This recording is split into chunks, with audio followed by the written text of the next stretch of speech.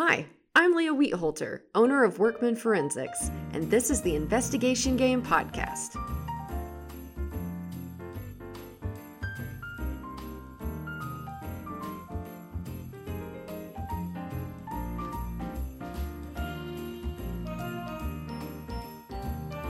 Welcome back to the Investigation Game Podcast.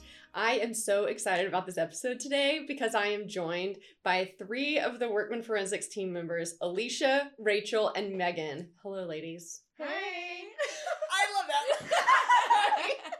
Okay, good. We're off to a great start. We are going to get laughs out.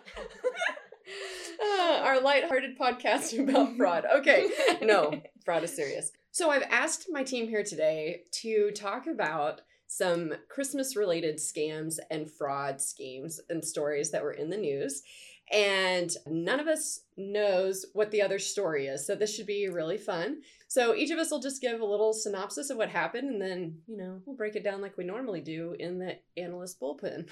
Because that is a common occurrence. Anyway, so today let's start with Alicia. You're up. Okay, so my Christmas-related story happened last year. Basically, there was this family in Oregon who sold their home and they received $123,000 in equity from selling their home. They went to this title company to wire the money so they could buy their new home. Over the months, the man who had sold his home was wiring the money to this title company. And then one day, a week before Christmas, he gets an email from the title company saying, okay, here are your instructions to wire the money. Yeah. Oh, no. I love everyone's response. So he looks at the email and he realizes that he had already wired this money, so he was confused. So he contacted this title company and said, no, they told him this was the first time we contacted you.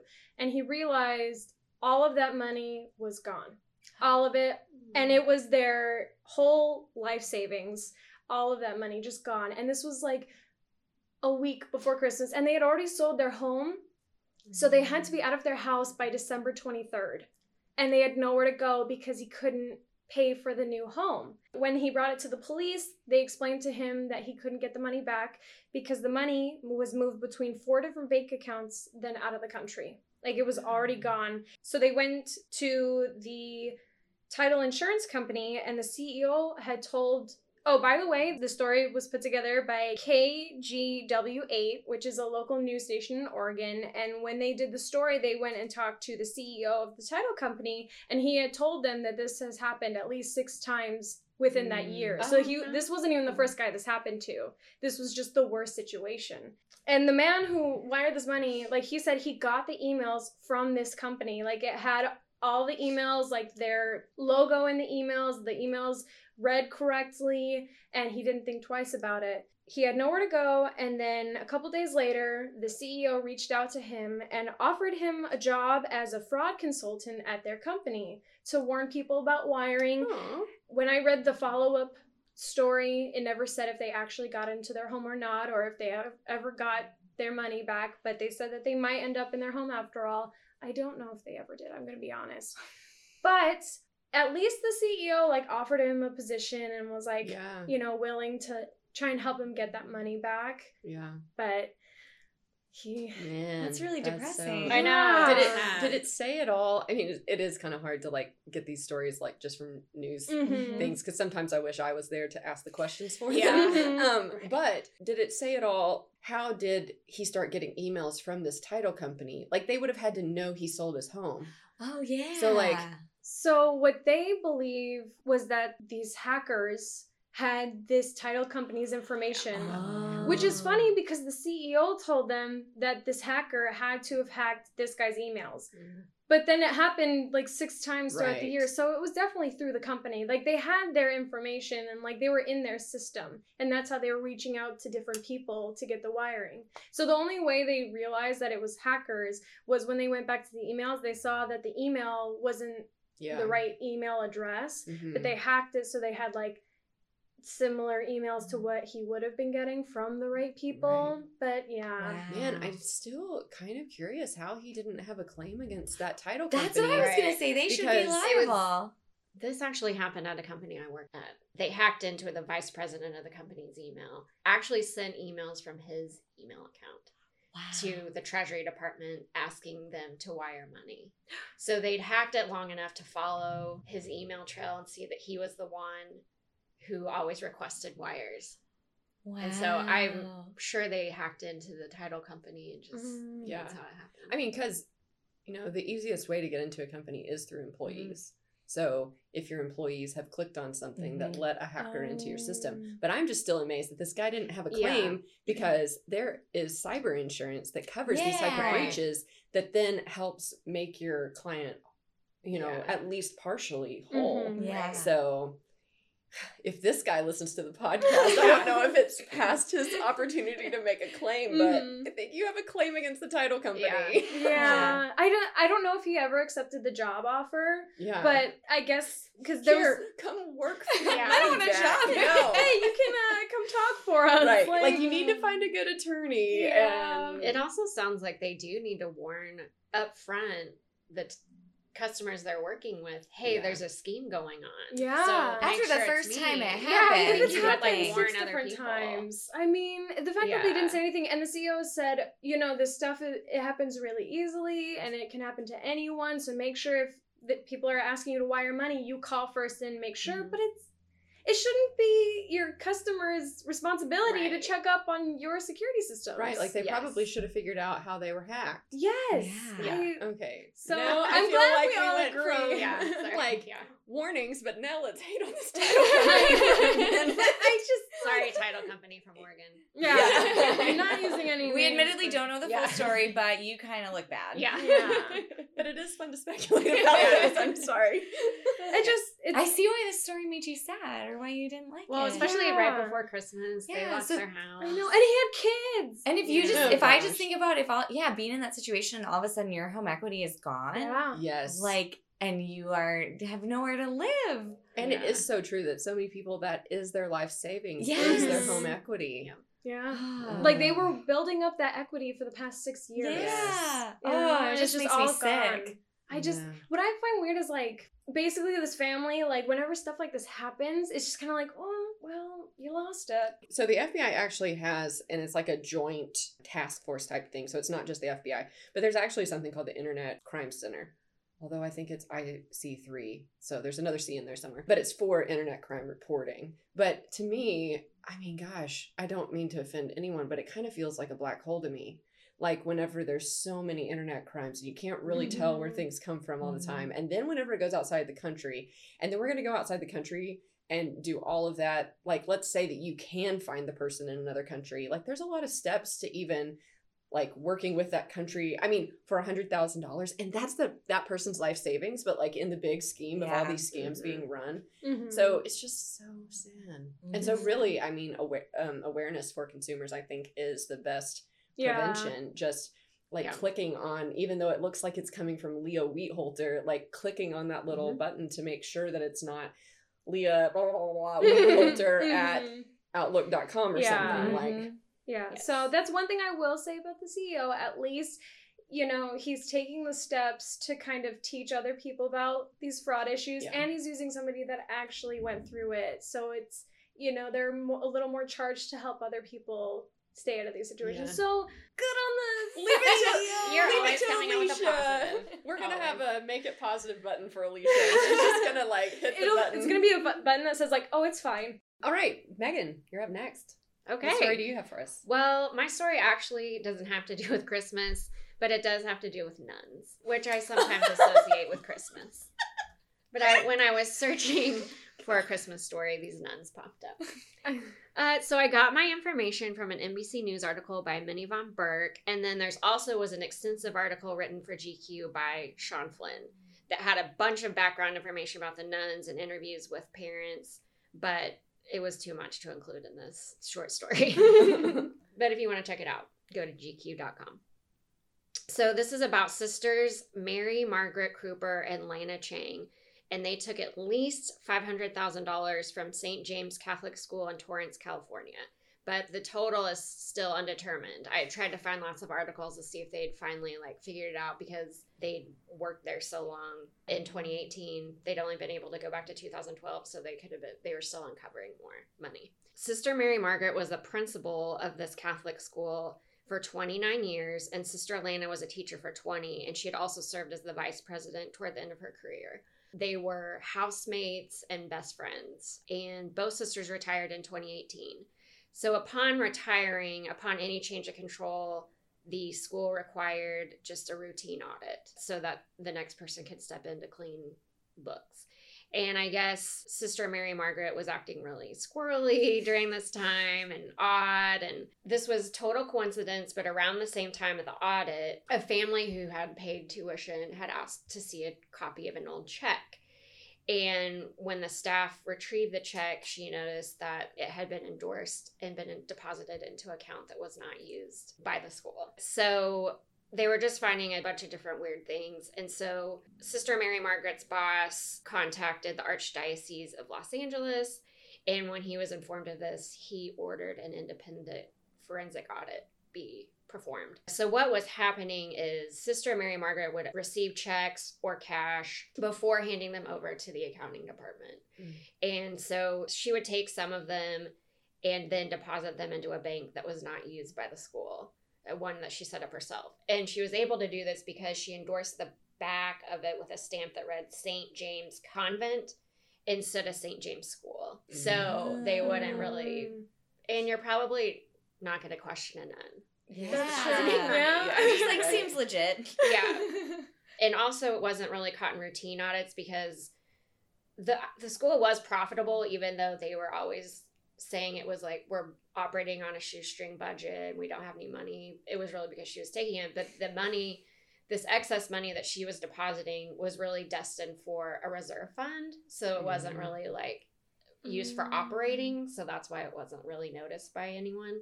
And because she was taking the checks and depositing them herself, no one even knew it was coming in. And you would ask, well, what does a nun spend money on? Because most of them take a vow of poverty and they don't live a frivolous lifestyle. But apparently these two really had a pattern of traveling and they loved to gamble. So they went to a lot of casinos. And Mary Margaret actually, before she moved to California, she was the head of a school in Las Vegas. And all the parents knew that she was like a really good poker player, because they'd have these poker nights and she would win most of the time, but they just never, put it together. Oh my God. That she was maybe had an addiction to gambling. So anyway, St. James School, they went ahead and informed the police department, and they initially declined to file a criminal complaint. But from the last article I read, it said the Archdiocese initially said it would not press charges, but then they stated they would become a complaining party in the case. And I think this might be due to the fact that bank fraud is a federal crime, and then the alleged misappropriation was possibly investigated as a federal crime. But as of May of 2019, no charges have been filed. But it sounded like, I couldn't find anything where charges have been filed, but it kind of sounded like the forensic audit was still going on and they were just uncovering, probably waiting for that to get finalized. And as we know, that can take a while when you're digging back into a lot of years. So yeah, and especially like if it was for a reserve fund, so they didn't necessarily know that the money was coming in. I mean, how do you even... Yeah. Because normally you'd have an invoice on your side for like school tuition or something, and so they need to compare how many of those invoices hadn't been paid, or compare how many said that they had been paid in the system but they didn't make it to the bank, like our nice little Venn diagram. Well, or like, but if you don't have a way of tracking that, then it's just pure skimming, and how are you going to actually quantify that? Besides going to everyone and saying, hey, did you ever give Sister Mary Margaret a check? And if so, provide us a copy of the canceled check. Well, and if she was the one also opening mail. Oh, yeah. I mean, that's a good segregation of duties, is to have different people open the mail than record checks and take the deposit. But it reminded me of the case in Tiffany Couch's book about the school and the the bookkeeper who was taking cash and then just depositing your own. So that's another thing. I mean, they didn't go into the cash aspect, but I'm going to guess some people paid things in cash and she probably took it. I feel like you could never trace. Yeah. With the checks, like how long do banks keep the deposit items for? Because couldn't you look at that and see anything written to the school in her account? You'd be like, oh, that wasn't for you. Yeah, they were going back several years to obtain that information, and they even had parents who'd paid money were going back and getting their bank statements to look at the canceled checks to see where they were deposited. Yeah, and I think maybe we should clarify, since we're trying to educate people on this podcast too, is that like if we had been hired to work this forensic audit, which P.S. isn't really a thing, but anyway, these forensic accounting procedures, if we had been hired to do that, unless Sister Mary Margaret, unless they were cooperating, like we would have had to go to the parents and ask them, like, if you've written a check, send that to us. If she was cooperating, then perhaps we could go and look at that bank account that she had set up that she was putting everything into, or if there was a civil lawsuit and there was a subpoena filed, and then of course law enforcement's going to be able to get into that bank account. So that's why, we'll just go look in her bank account. Right, but let's just set the stage a little bit. It depends on It did say things. Both nuns were very cooperative and were so maybe they But a lot of parents complained because these nuns were very strict in student conduct.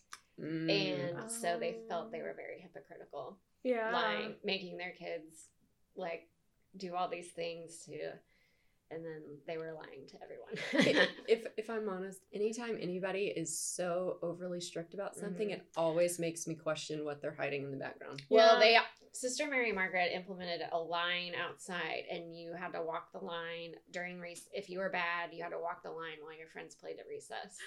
Oh. Like in front of everyone. Did they make her walk the line? In front of all How many lines? That came up in many parent interviews. Well, everyone had to walk the line. She should have to walk the line. They were pretty upset about it. So. You stole this money, better start walking. Yeah. Do you have any idea if they get the money back, or it's just another case where it's all gone? It's gone, I'm sure. Especially if she was gambling. Yeah. Usually it's not recoverable. Yeah. And especially if she took about poverty in her personal life and then just I don't think she was like spending it on anything frivolous in her lifestyle. I mean, just gambling and traveling. Oh, okay. So just going back to the fact that she worked at a school in Las Vegas and they had gambling nights. How is that? Isn't she not allowed as a nun? Is she allowed to gamble in the first place? The gambling nights were just a lot of companies or schools do this as a fundraiser, and all the money goes to the school. Okay. Like you put in pots and then the money. Yeah. Anyway, sorry, it wasn't about Christmas, but it was interesting. Well, that's that is a good story, and it's super similar to what we investigate on a daily basis. So great job. Great story. Yeah, we should, put a little plug in here that Megan is the one that researched all the stories. Oh, yeah, that's And then true. we divided them up, and we don't know which one each other has. We said we need some Christmas fraud stories, and in 3 minutes we had a whole list. She gave me a list of 9. I don't know what I was doing. This is why. It was in 30 minutes, and I was looking for an hour. I couldn't find anything. Yeah, but that's just Megan's thing. That's true. I mean, we played the game Hunt a Killer, just one little... I'm pretty sure she uncovered things that we weren't supposed to uncover until boxes later. But I mean, she's like, look at this Facebook account. It says this. Hey, licensed PI and crime enthusiast. I just signed up to do the Hetherington Ethical Online Research. The class. Good. Yeah. Because I need my CE.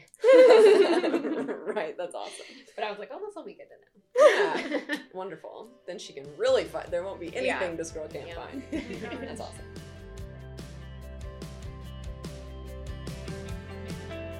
Are you a small business owner? Do you have someone who controls the finances in your business while you keep things running? Are you often concerned about the risk of fraud in your business?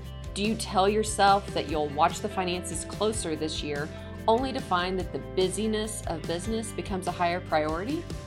Well, if you're a small business owner with revenue of $1 million or less, Workman Forensics is hosting a New Year's fraud prevention raffle. For the winner, Workman Forensics will run our data sleuthing test on your 2019 data to highlight potential areas of vulnerability so you can improve your fraud prevention procedures. Start the year off right with our New Year Fraud Prevention Raffle. Go to www.workmanforensics.com and enter to win under the Be a Data Sleuth menu. The link will also be posted in the show notes.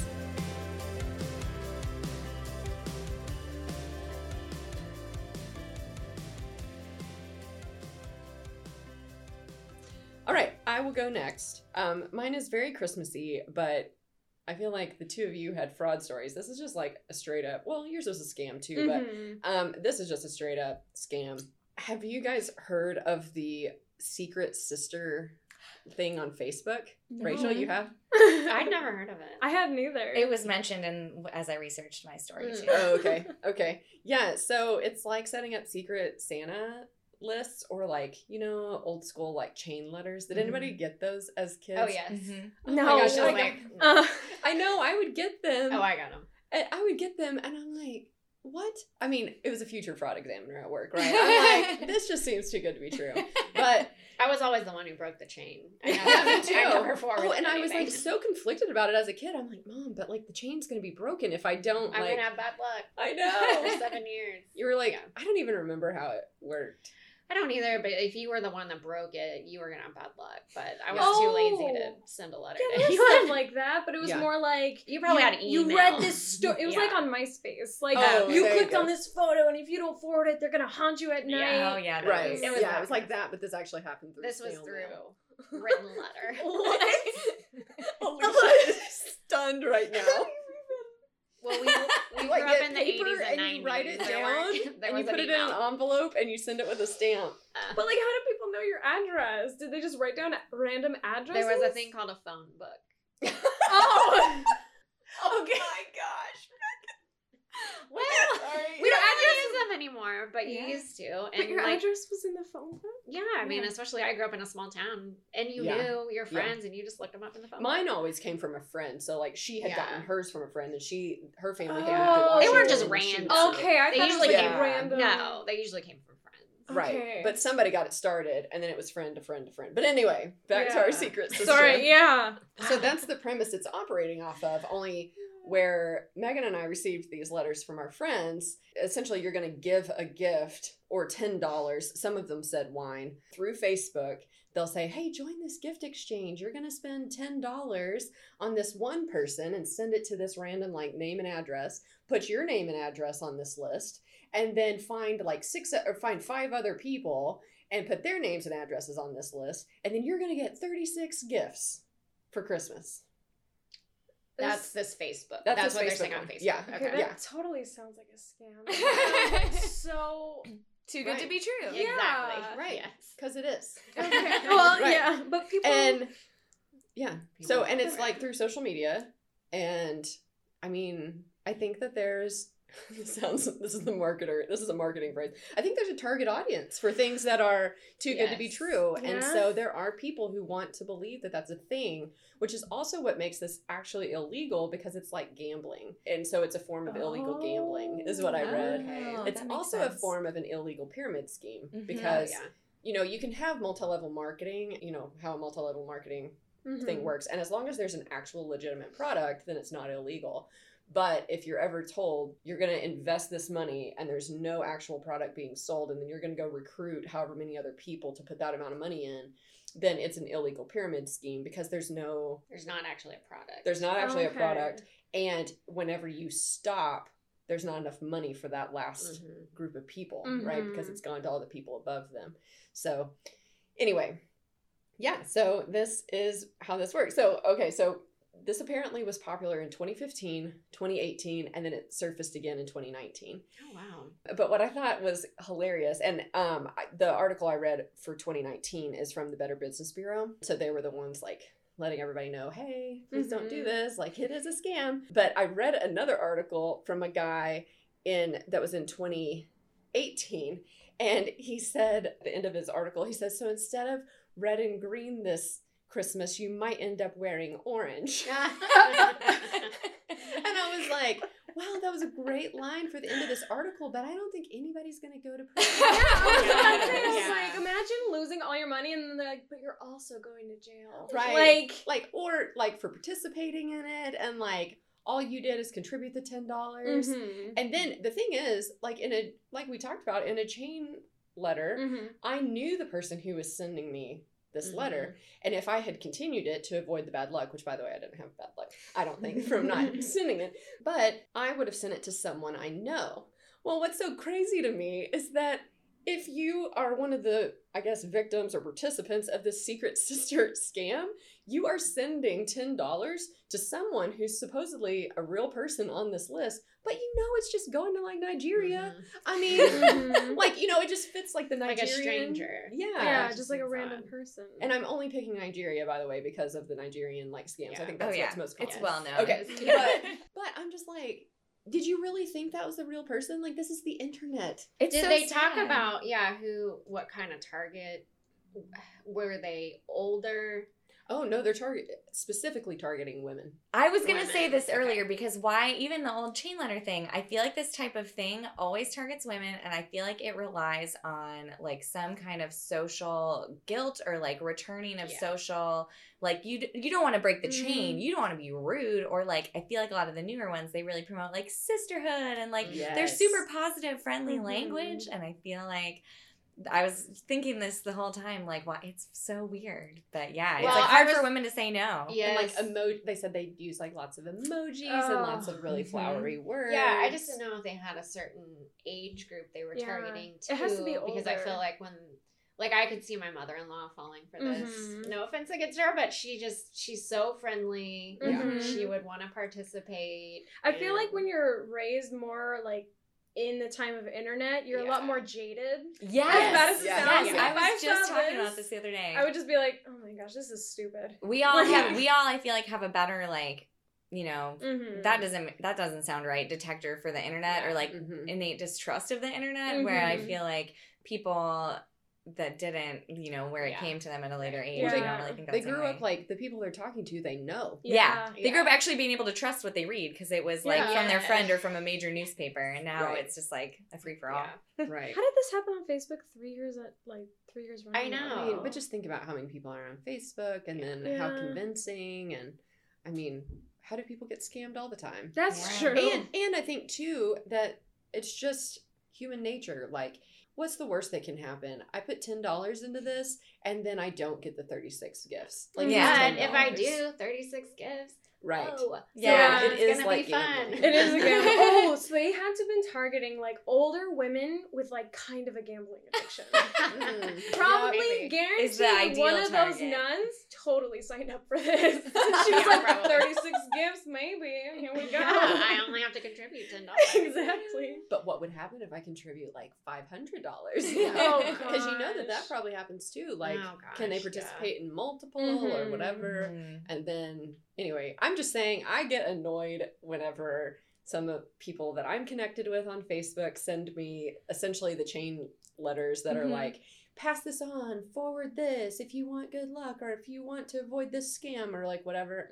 Like, I get annoyed with that, and there's no money involved. So come on, people. Yeah. Like, quit giving random people money that you don't know. Yeah. If you want to give random money to people you don't know, like give to a charity. Yeah. You know? Right. Give it to a bell ringer. Exactly. Which actually, Salvation Army. just yesterday on LinkedIn, because I'm sure it doesn't surprise anybody that I follow a bunch of fraud examiners, one of them posted about how she'd seen so many posts on LinkedIn about people trying to do business with people over LinkedIn, and then like the person never showed up to do the job or whatever, and it's like, wow, even on LinkedIn, like I feel so connected to certain people, Oh, gosh. but like, yeah, to just hire someone over LinkedIn. I mean, kind of my rule of thumb is if I see someone on LinkedIn, and even I'm not going to exchange money with them, but even like have them be on the podcast, like I go research them. Yeah. I want to make sure, are they actually a CFE? Are they actually a CPA? Do they have a legitimate, like, do they have a website? Do they have Facebook? Like, and is the messaging on all of those things the same? Have they like taken care to actually set up a business? Check the Secretary of State. I mean, this is so much due diligence. I know, I was going to say, it's For, called like- due diligence. for, like, and people should do it. Right. So anyway, Yeah. yeah, I get it. Well, that was good. Yeah. I know. Thanks. Okay. There's like so much to unpack with all these. I know. Okay, I'm excited for I know, Rachel's I'm because so hers is the excited. most Christmassy, so. Very It's excited super about this. Christmassy. I actually was just thinking to myself, I didn't write down the guy's name, but I do remember it. It was I think it's a Was impressionable. name. So for my story, we go all the way back to 1913 in New York City to a man named John Duval Gluck. Might have been John Duval Gluck Jr. Anyway, great 3-part name. That is Um, good. And my favorite few-word summary of this was from a BBC History magazine headline. They called him the con man who saved Christmas. And Oh I feel my, like that that's about so sums good. it up. So what Gluck did, well, to go kind of set the background for the story, we're all familiar nowadays with kids writing letters to Santa. That actually only started in the 1800s, but as it became more popular, the post office had all these letters that were undeliverable and they didn't know what to do with them. So in 1911, the U.S. Postal Service formalized this program where in a given city, they could designate a charity that would respond to all the letters to Santa. But New York City, no charity stepped up until 1913 when John Gluck, who had been working as a customs broker. He inherited his dad's custom brokerage, but he had bigger dreams for himself and he came up with this idea. So they had no other takers, so they said, sure, you can do it. And he set up the Santa Claus Association, which initially was just a bunch of volunteers that would go through all these letters and process them, look for the first pass was like any kids that were reporting like abuse or, serious issues, and they would kind of set those aside and forward them to the city, and then they would weed out ones that had really extreme demands or things that just didn't pass the smell test. But he said about 70% of the letters were good to go, and then they would assign those to donors or send them out to potential donors. And that was just a donor list that he had gotten through his work as a customs broker and other people he knew. So basically they're connecting these donors to children. But as the years went on, he started acting as more of a middleman, and instead of sending the letters to people directly, he would just ask for money. He had plans to build a Santa Claus building in Manhattan that was going to have this crazy marble facade and this giant stained glass window of Santa Claus and different depictions of Santa from like cultures around the world done by artists from their native countries. So obviously that would require a lot of money. So he solicited a lot of donations for that. It was never built. And he started to get involved with some other similar quote unquote charities. I'm trying to remember some of his examples. There was one that was like involved in, the Window Crib Society promoted cages that apartment dwellers could attach to their windows to allow their infant to play outside in a chicken wire box. This is in the New York Post article. What? You need to look this up. So it's a New York Post article all about this. If you look for John Duval Gluck, New York Post, and they have a picture of a baby in a chicken wire box hanging out a window, and it's really great. So, oh my God, terribly disturbing. yeah, Does other your baby want fresh air? that's what it is. Tenement babies like need time outside too, Yeah, and 50 that's kind of stories was up. the idea. Oh my god. So that was one of his groups. It's a different time. He also got really involved in the U.S. Boy Scouts, not to be confused with Boy Scouts of America. This was a competitive group that came into being around the same time that was founded by William Randolph Hearst. And the biggest difference between the two is that the U.S. Boy Scouts carried rifles because Hearst believed that, good gun usage and ownership was, an important skill for these boys. So a 12-year-old scout killed a 9-year-old scout, and that organization fell into scandal, and its membership dropped precipitously. But As it should have. yeah, so Gluck being So involved hard. with that, he had used a lot of those scouts as volunteers in the Santa Claus Association, and so he really wanted it to keep going. He tried to save it, and that's actually what ended up drawing the attention of New York City's Public Welfare Commissioner, whose name was Bird Kohler. And that's who eventually closed down the Santa Claus Association. He looked into its books, and essentially they couldn't account for, most of the money they received. Yeah. That was done. But I don't know what happened to Gluck. I couldn't find out what if he really got in legal trouble, or if they just kind of were like, you can't run this charity anymore. His grandnephew, Alex Palmer, wrote really the definitive book on this story. So I think I'm going to have to look this up. It's called The Santa Claus Man, The Rise and Fall of a Jazz Age Con Man and the Invention of Christmas in New York.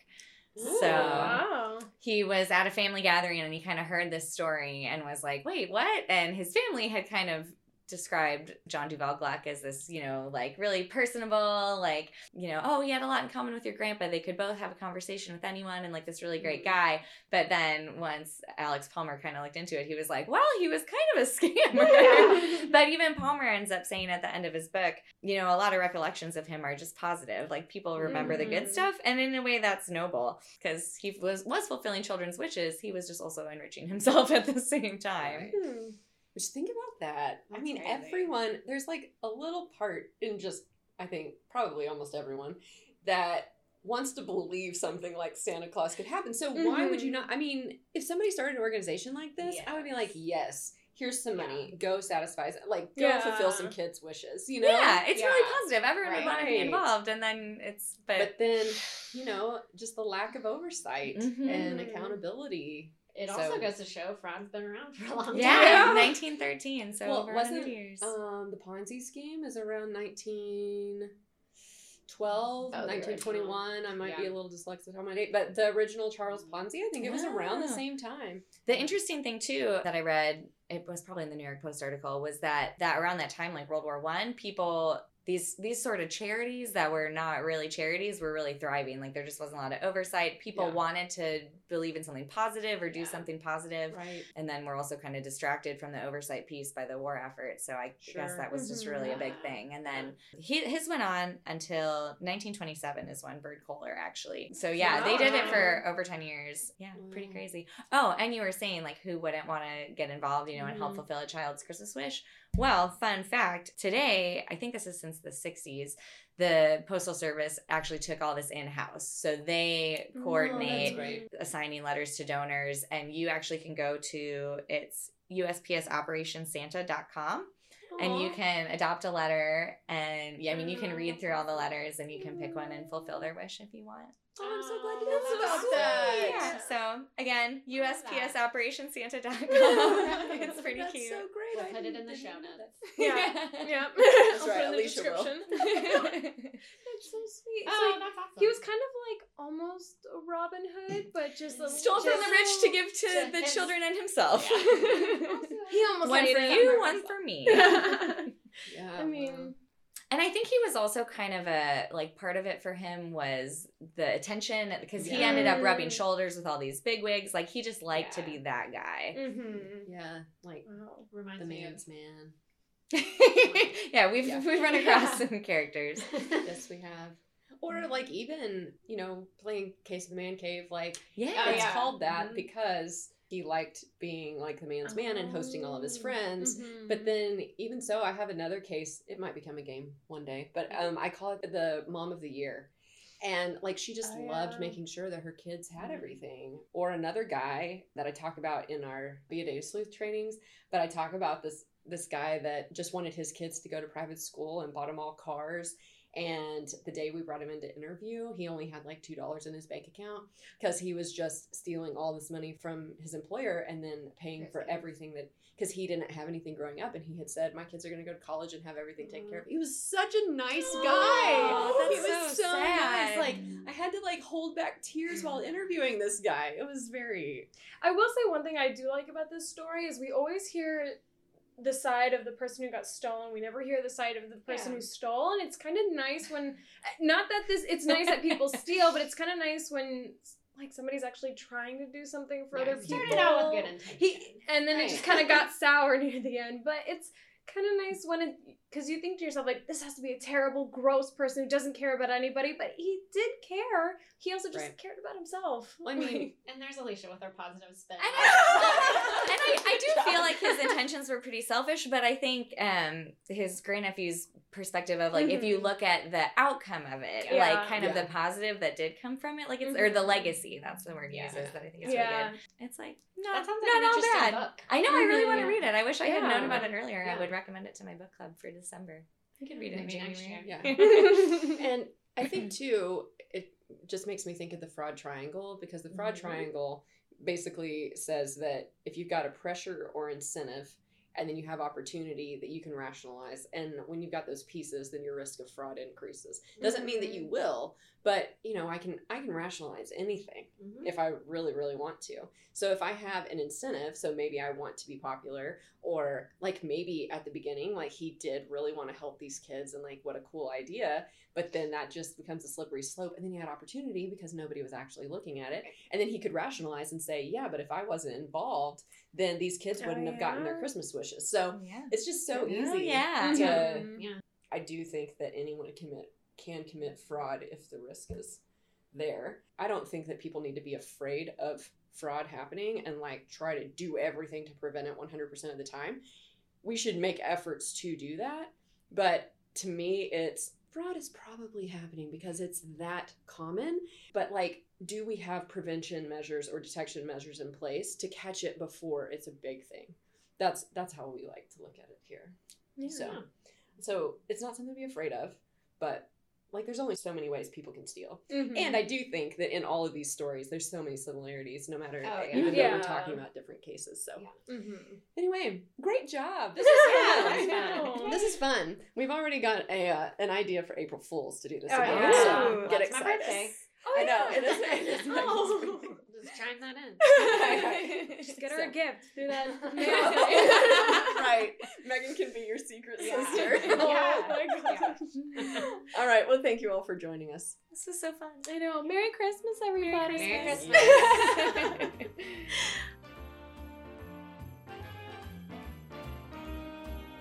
The Investigation Game podcast is a production of Workman Forensics.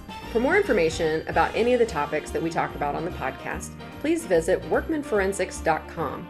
And to register for our Be a Data Sleuth seminars, visit beadatasleuth.com. You can also connect with us on any of the social media platforms by searching Workman Forensics. If you have any questions, comments, or suggestions for the podcast, please feel free to email us at podcast@workmanforensics.com. Thanks for listening.